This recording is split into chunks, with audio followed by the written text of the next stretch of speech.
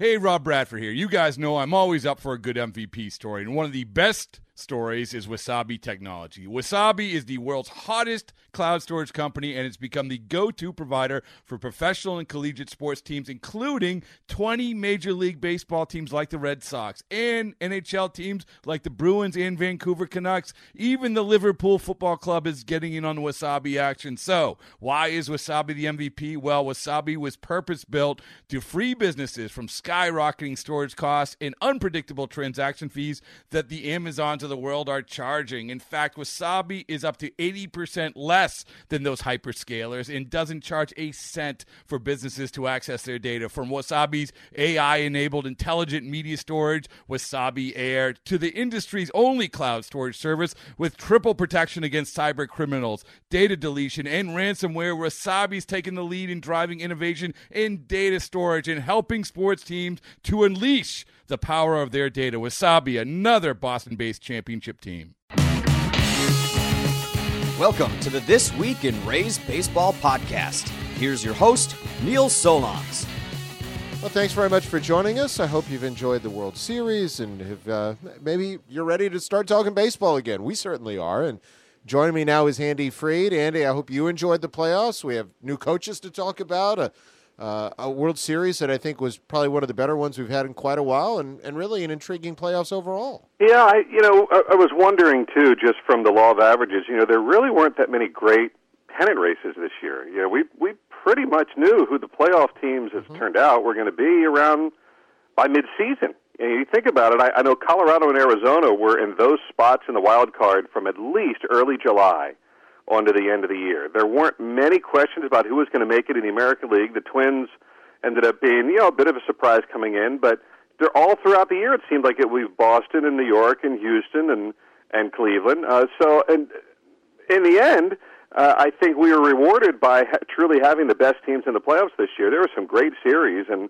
for the Indians, it was a what might have been. I think they were the big disappointment of the postseason, but I credit the Astros a lot because there was a time in there right before they got Verlander that it looked like they might just be a regular season team and might not be able to go. That Verlander trade ended up working out perfectly well. Whatever, I don't remember off the top of my head what they gave up, but whatever it was, it's okay because it got them a World Series title. Yeah, and I think you hit on the nail on the head. I mean, there are certain moves you make where it doesn't really matter what you lose, it's what you gain, and they got the ring, and Justin Verlander was not only did they win the ring, but he was such a major part of it, what they were able to do around the day he pitched. Yep, and you look at it, and in other World Series, Verlander hadn't been that good. He'd been pretty good in other postseasons, but in prior World Series with the Tigers, he had gotten hit around a little bit, but not this time. He was awfully good, and to me, when the Dodgers came, to me the most surprising part and the most impressive part of that World Series was how the Dodgers came back and beat Verlander in Game 6. Mm-hmm. That looked like the Astros were going to roll after the momentum of the incredible Game 5.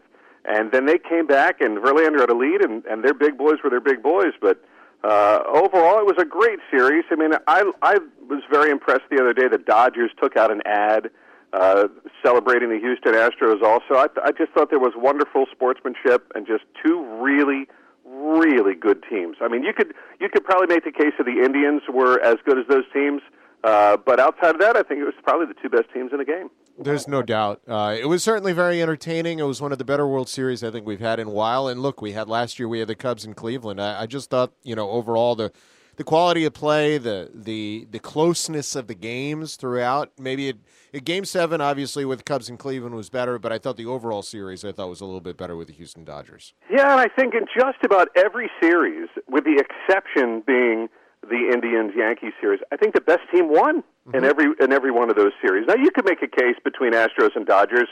Who knows? Maybe a best. I wouldn't have minded seeing a best of 15. And just seeing them play each other because. As big market as the Dodgers are, every West Coast team, if you're on the East Coast, it's very hard to keep up with exactly what they're doing because they're playing so late at night. I wasn't that familiar with the Dodgers. But how about a move like Chris Taylor? I mean, my goodness, that was a season-saving, season-changing move for them. And as much as I want to sit back and say, my instinct is to say, their $200 million payroll, and that's all true.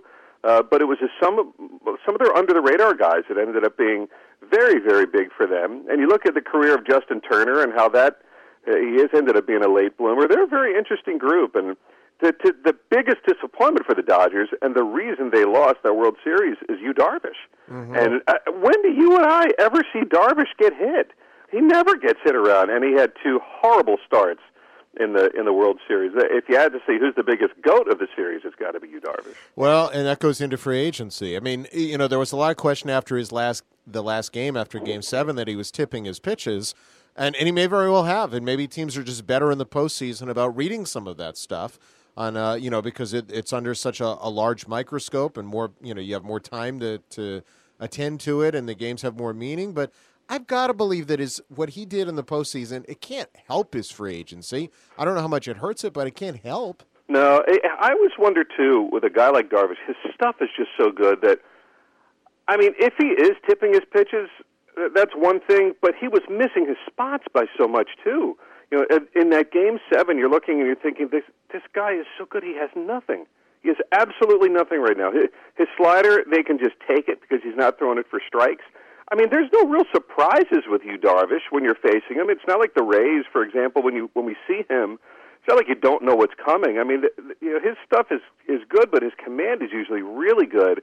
He just didn't have it in that series. And look, maybe he won't get the length, but he'll get paid. He's good. He's got a great body of work. He's a very, very good pitcher, and maybe it'll cost him a little bit, but I'm not crying for him. I think he'll have enough food on the table. I would think so too. Let's turn to the Rays here. The staff is now complete. The turnover has occurred. I'm kind of intrigued by the look of the staff and the fact that you've got probably a little more youth. Ozzie Timmons comes in. Kyle Snyder comes in. Matt Quatraro, we're familiar with all of them. We've seen them in spring trainings before. It's just that now they're all in the major league staff. Yeah, and you wonder this could mean for a lot of things. I mean, number one, the fact that the new pitching coach is going to be here in Kyle, and maybe that means that this organization sees the shift coming where we're going to be seeing more guys coming up for the minors that we've been hearing about for so many years. How much more can we hear about Honeywell and Yanni Chirinos and on and on? At some point, those guys need to get a shot. And why not have it be with a guy that knows them in and out, that knows their background? For people that are upset about Jim Hickey leaving, I can understand that because the Rays had great success when he was here. But it's almost like when Joe left and Andrew. I mean, it's a long run. Not many pitching coaches last near a decade with one team. It just doesn't happen. So when I talk to people, and you may be dealing with the same thing, Neil, I try to set people straight because I think it's a very easy narrative to say, the Rays are losing this guy to a better team and they're losing this guy. They're really not. I mean, look at all the other changes that are going on around the league. It's not just the Rays. It's much more of what tends to happen now in managerial and pitching coach circles, and teams make trades. The Rays, if anything, have held on to their manager and pitching coaches longer than most teams. I mean, I saw the ranking. Kevin Cassius will be his what am I missing? His fourth year. And he's already climbing the ranks of the active managers in seniority to be all within the top half of the league now. So those changes are due to happen. Ozzie Timmons, we've known his name for many, many years, anxious to look forward to seeing him. I'm happy for Charlie, as I know you are. You've known him longer than anybody with us in our broadcast group, and he deserves this chance. So, look, guys move up. Other guys move on. I wish Jim Hickey the best of luck. I think I look up into those banners, and, he and Joe and There's a lot of people whose signatures should be on there, and Jim Hickey is one of them. What he did with Shields and Kazmir and those guys, Jim Hickey was still a pretty new pitching coach when he got here in 2007, and those guys were starting to break through. What he did with those young guys, I think, was terrific. I think the fact that he did wonderful work with the bullpen guys, but he has great communication skills. But look, I wish him the best of luck, and hopefully we'll see him in the World Series one day against the Rays. That certainly would be nice. You mentioned or alluded, and we're going to hear from Ozzie Timmons in a little bit on the podcast, but you alluded to the changes in the division. I mean, the Red Sox have basically an entire new coaching staff, and probably the Yankees will too, with Joe Espada going over now to the Astros to be their bench coach. And the Red Sox have won back-to-back division titles with 93 win seasons, and that's what gets you a fired manager, I guess, these days. But to me, sometimes I really think the Red Sox make change for the sake of change. But hey, Farrell's handled it well. I think he deserves another chance somewhere. That guy, to me, has done a very good job in an impossible market, and I wonder if, like Francona did, he gets to a market at some point where it's a little more forgiving, and maybe you enjoy the job a little bit more. I mean, I get the sense with Francona that he enjoys his job with Cleveland more than some of those end games he had to deal with the Red Sox. But that's a crazy outfit. But I don't know where the Yankees are going with this. I don't understand what the Yankees are doing. I have a lot of respect for Girardi. I know you do too. We've talked about it. I think Girardi's done a fabulous job. I think he's really grown as a manager also. I don't know what else they wanted out of him. I think he's done a super job helping keep teams together, especially last year when they stripped it down a little bit. That team was still fighting and competing till the end. Now, we never know what's going on behind the scenes, but I don't know what the Yankees are looking for. Are they looking for someone young and moldable? Are they looking for someone that has experience to put them over the top? I'm very confused about what the Yankees are doing managerially. I'm curious about it as well, and look, it's going to play out over the next several weeks. The bottom line is they have talent, and when we talk about what the Rays are going to do going forward, the hard part is, what do you do? Because I think Mark Topkin spelled it out this past weekend. You've got 17 players under contract or arbitration eligible who are probably in the neighborhood of $80 million, and you have needs on your staff. I mean, we got a tweet from X-Ray Specs who says something on, can you talk about something on the bullpen needs? And maybe Sergio Romo, returning to the fold. And a lot of that really is going to depend upon what they do with the other pieces around them to address the bullpen needs, because they're going to have to make some changes to be able to add properly. I would think so. And look, it's the extra challenges that a team like the Rays has to deal with. I think what's disconcerting is that you look at Boston and New York, and they've got all the money, and they're young and good. Mm-hmm. So they've really rebuilt without. I mean, how the Yankees have been able to rebuild this without having to tank or strip it down is pretty incredible, and you got to give them a lot of credit for it. But they've gotten surprises also. They didn't think Aaron Judge was going to be this good. No. Nobody did. I mean, they thought he'd be a power hitter. I still am not quite sure after seeing him how he hits for the average he hits, because he struck out 200-plus times. But look, he's a threat every time he comes up. So the challenge is always there for the Rays. I'm very, very curious, and I don't know, I don't think any of us do, what's going on behind the scenes right now with Eric Neander and the boys in the front office, because there's a lot of decisions to be made about, do you strip it down? If so, how far do you strip it down? Evan Longoria is going to be a 10-5 man come April. That's a very big decision. What do you do with Alex Colomé right now? What do you do with Oda Rizzi right now? What do you do with Chris Archer right now? Do you build around this team getting better within a couple of years with the young core of pitchers coming up? If so, why hang on to Longoria when you could still get some value? I mean, that's a lot of decisions going on. How do they rebuild this bullpen with the guys that they're going to be losing? All of this talk we keep hearing about with the change in philosophy amongst the starters and going shorter with them. How's all that going to work? There's a lot of questions. Doesn't mean it can't work. In fact, I think it can work. Yes. But I think the Rays are in that position that they were a decade ago when they were trying to figure out what's the next frontier. One thing that really stands out to me, Neil, and you can appreciate this, I'm sure, is the stat that Fox kept putting up during the World Series about how the Astros went from a team that struck out at the very top of Major League Baseball to almost the very bottom. And the fact that it became a much better contact-hitting team. And I would love to see the Rays become a little bit more of a better contact-hitting team. I'd agree with that, and it's something I'm going to talk with Ozzie about as well, since he's going to be not only first base coach but assistant hitting coach. We got a couple questions on the Twitterverse on the same line. Adam Moffat asks, "Are we losing Cobb, Odo, or any other pitchers?" And then Randy Average tweeted in terms of what will Nathan Eovaldi's role be going forward in 18? Is he a bullpen guy or a starter? And for me, on Cobb, look, the Rays are going to give the qualifying offer. I'd be surprised if Alex accepts it. I think he's going to get a whole lot more in the open market. And the role of Nathan Eovaldi, or whether Jake Odorizzi gets moved, it's really going to depend on the market and what the Rays feel is going to best position them going forward. Don't you agree? Yeah, ultimately, I think the next step for this team is going to be with the young pitchers coming up.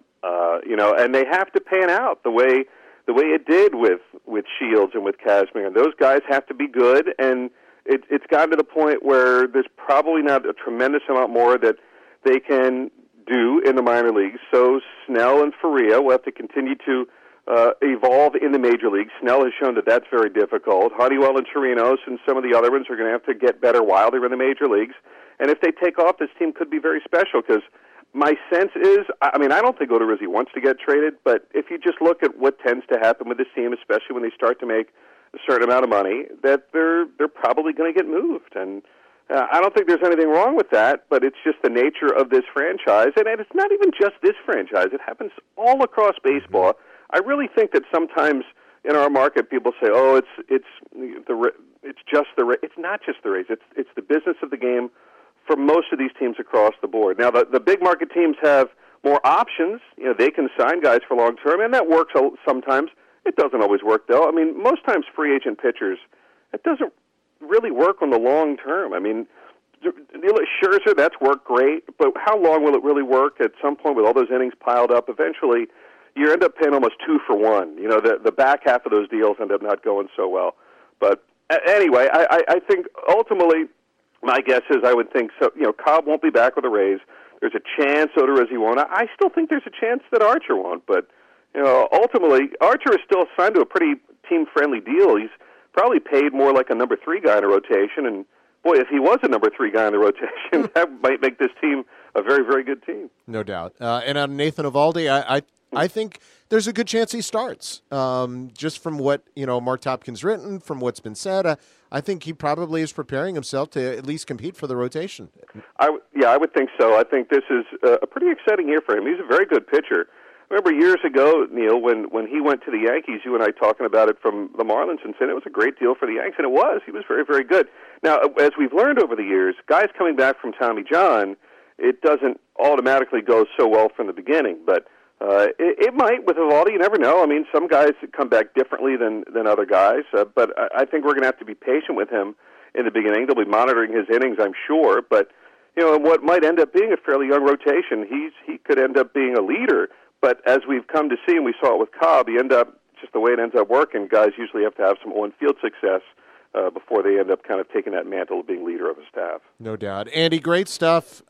We'll talk to you plenty this offseason. Enjoy it, and we'll talk to you soon. Thanks, Neil. We'll talk again. Well, that was Andy Freed, and we certainly appreciate some time with him. And we mentioned Ozzie Timmons is the Rays' new first base coach, assistant hitting coach, who work on base running as well. And he now joins us. Ozzie, congratulations. Very excited for you.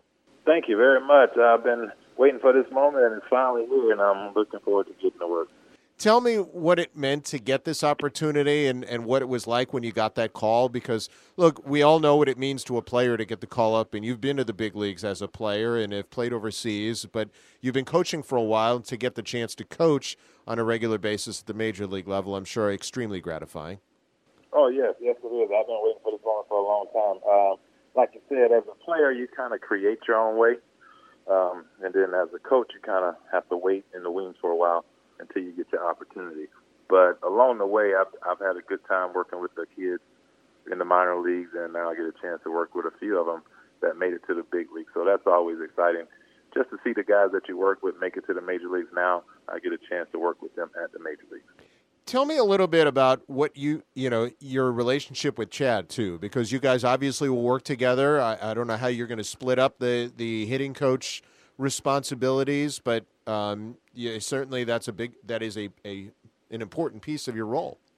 Yeah, the big part about it is I was fortunate enough to have Chad as a hitting coordinator, so we established a pretty good relationship. We always talked about if there was going to be a swing change, I always went through him. And it's basically going to be the same type of deal here this year. I mean, like we got 12 position players on the roster during the season. So we all work together to try to make everybody better. But if there's anything, if he wants to give me some guys, that's perfectly fine. I can handle that. But it's still, everything would go through Chad just the same way it was when he was the coordinator. How much? Go ahead. How much does it help that you are in spring training every year with a lot of these guys, that you have that relationship and that rapport, whether you're with them during the minor league season or whether you haven't had time with them in the minors? The good part about it is you get a chance to establish a relationship with them. When you have them in the minor leagues, you get a chance to establish a more in-depth relationship.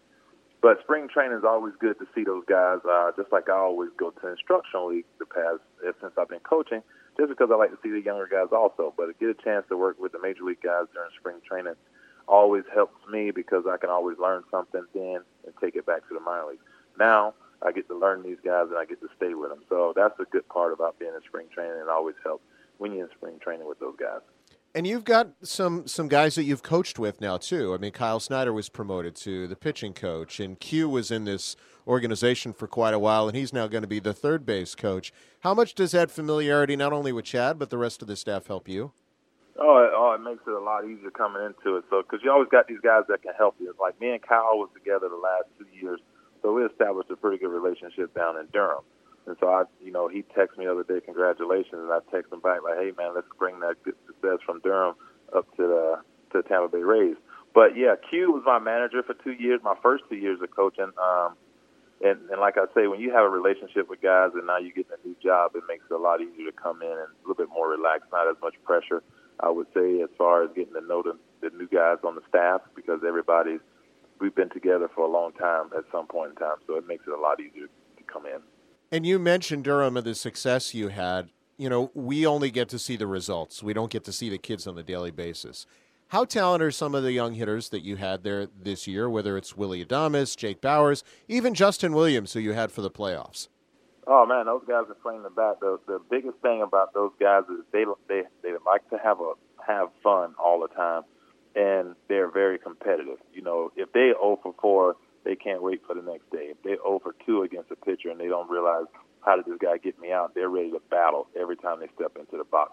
That was the beauty of those guys. On top of they're good players. They're really good players. With the attitude and the way they handle themselves, it made it a lot easier to deal with. And slumps didn't bother them too much. Not that they went through a long stretch, but when they went through them, it was like they always positive every day they came to the park.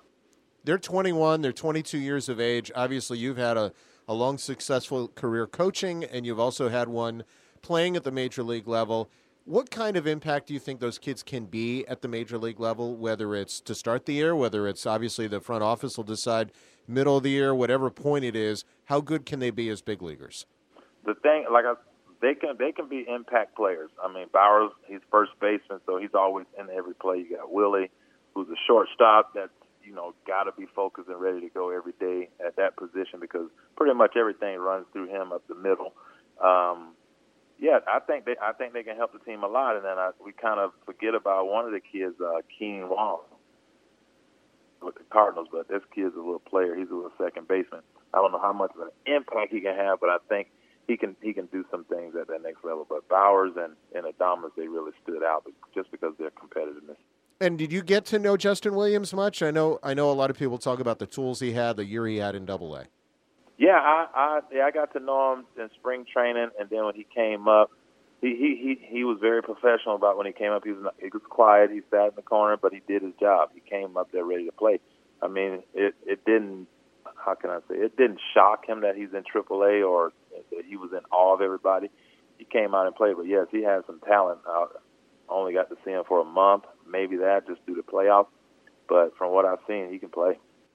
Certainly leads to, an exciting future. The one thing that Andy and I discussed, too, is, Houston winning the World Series this year. Obviously, they have tremendous talent. I don't think anyone doubts that.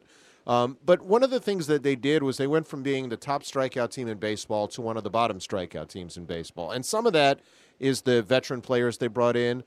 Can a player improve over time, reducing his strikeout rate, improving his two-strike approach without sacrificing too much in terms of power and the ability to drive in runs?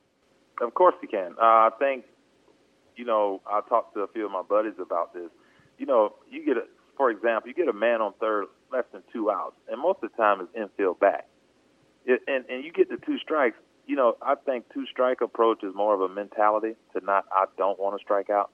And if you get to that point, then you would do something different to battle. And I don't think, a 2-strike approach is going to keep you from driving in runs.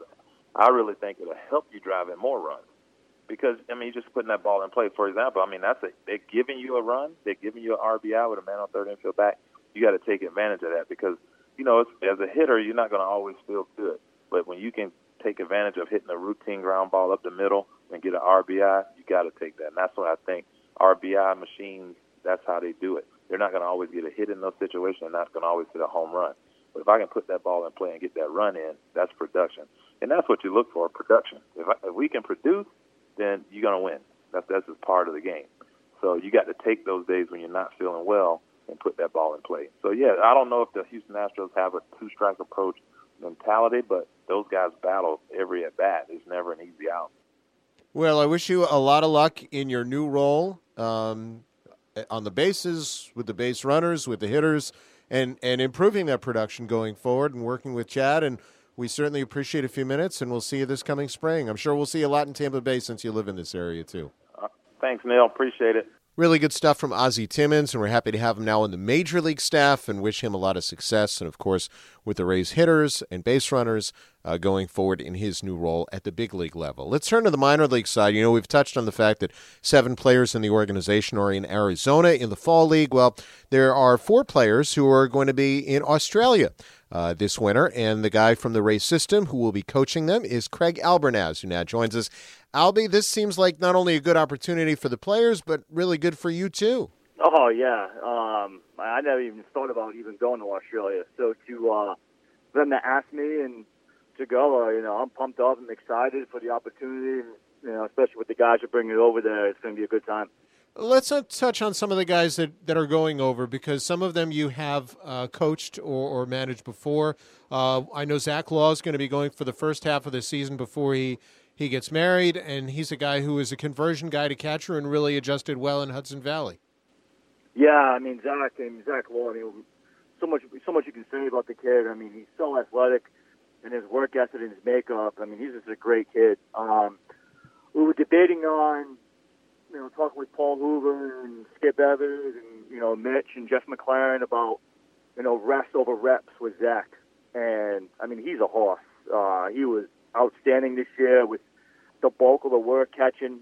We upped his playing time load, and he handled it well. So, I was okay with him going to Australia, and especially it's only going to be for the first half. It's going to be good for him to get those extra reps, and then it will also get him some time to rest before spring training to head into the 2018 season.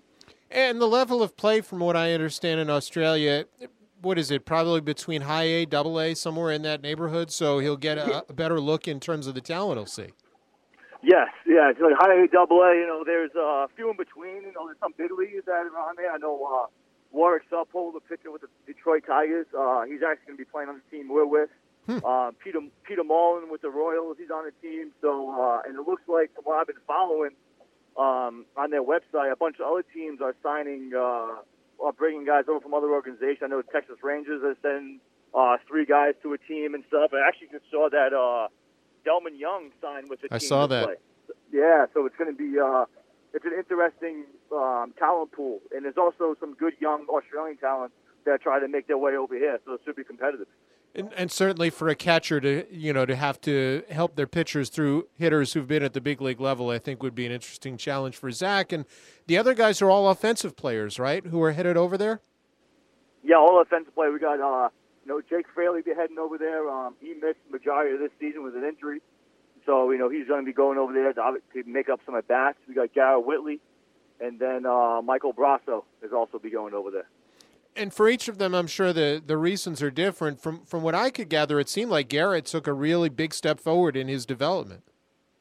Yeah, Garrett Whitley, he started off slow a little bit, but then he picked it up and finished the season strong. I wouldn't say he was always behind the 8 ball, but, being a high school Northeast player, only playing 20 games in a high school season, you just kind of, the reps are behind. But with the way he finished up and to carry it into Australia to get more at-bats is only going to help with his development.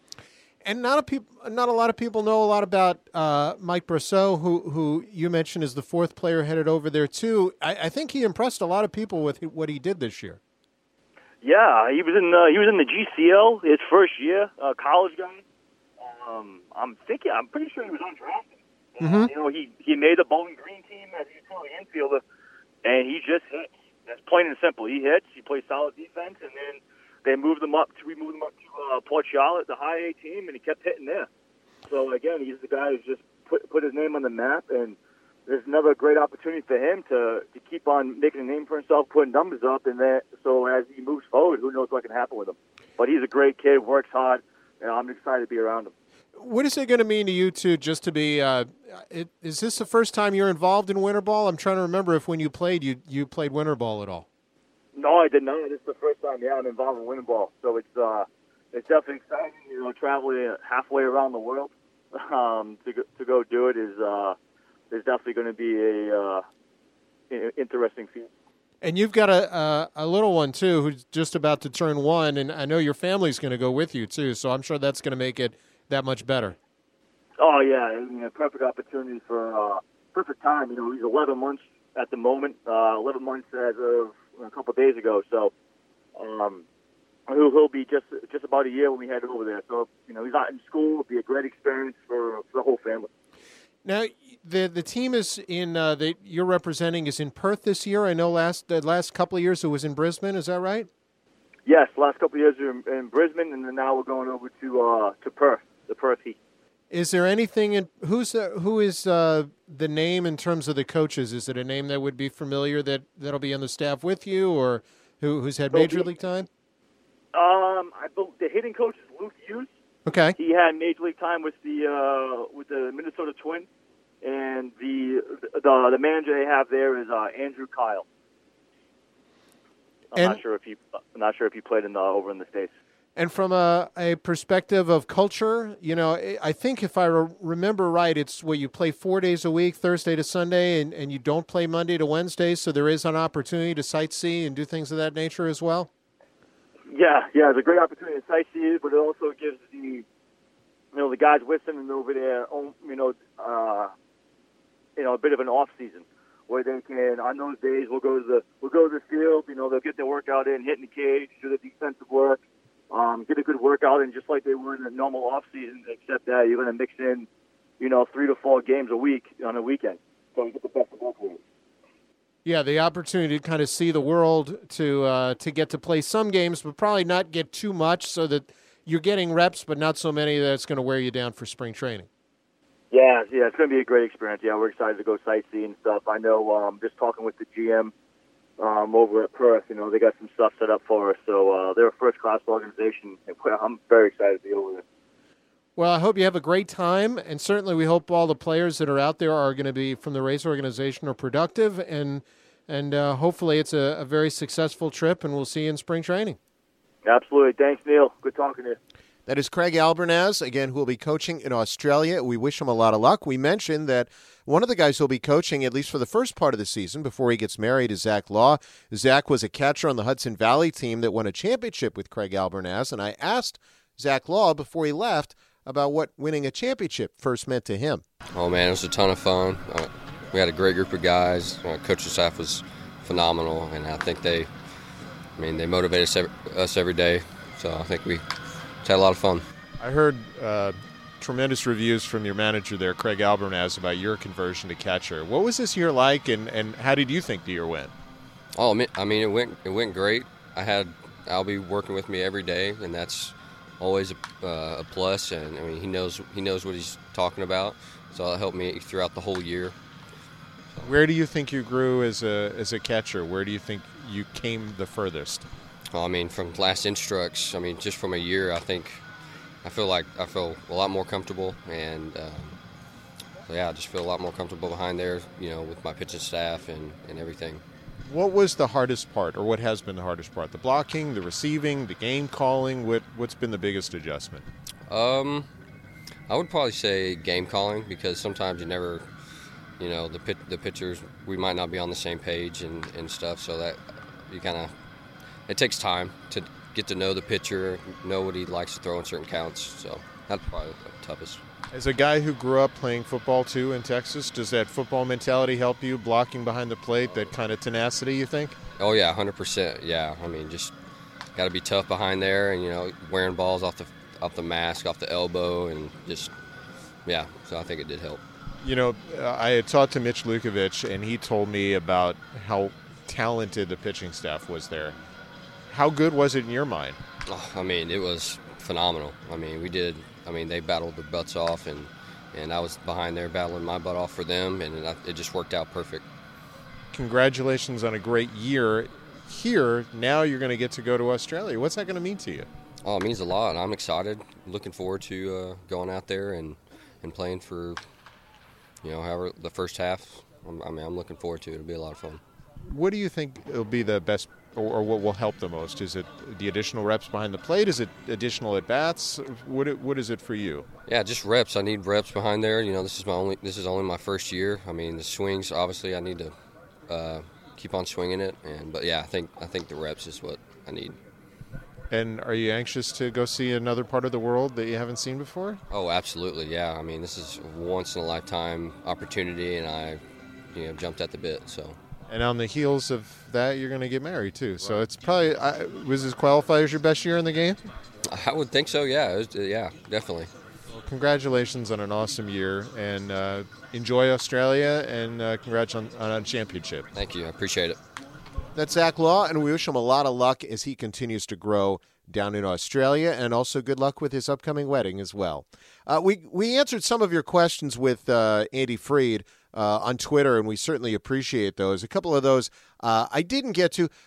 Probably I will start to answer as we move through the offseason. I think a lot of them were probably a little too early. Like Michael Parnell asked which minor leaguers have the best chance to break camp with the big club next spring. And a lot of those type questions really depend upon what changes are made with the roster. So I think for those, I'm probably going to want to wait and see and determine what the Rays roster looks like going into the 1st of February or things of that nature. But I think the questions you guys did provide were terrific, and you can continue to follow our blog at raysradio.mlblogs.com. We'll do some analysis work there. In addition to that, we're also going to have podcasts as we go throughout the course of the offseason. So my next one probably will be either late this week, early next week, previewing the general managers meetings, which occur in Orlando the 13th through the 15th. If there's any other Rays news, we'll be sure to pass it along and address it either via blog or podcast. Thanks to all the guests on the show, Andy Freed, Ozzie Timmons, Craig Albernaz, and Zach Law. We'll talk to you soon.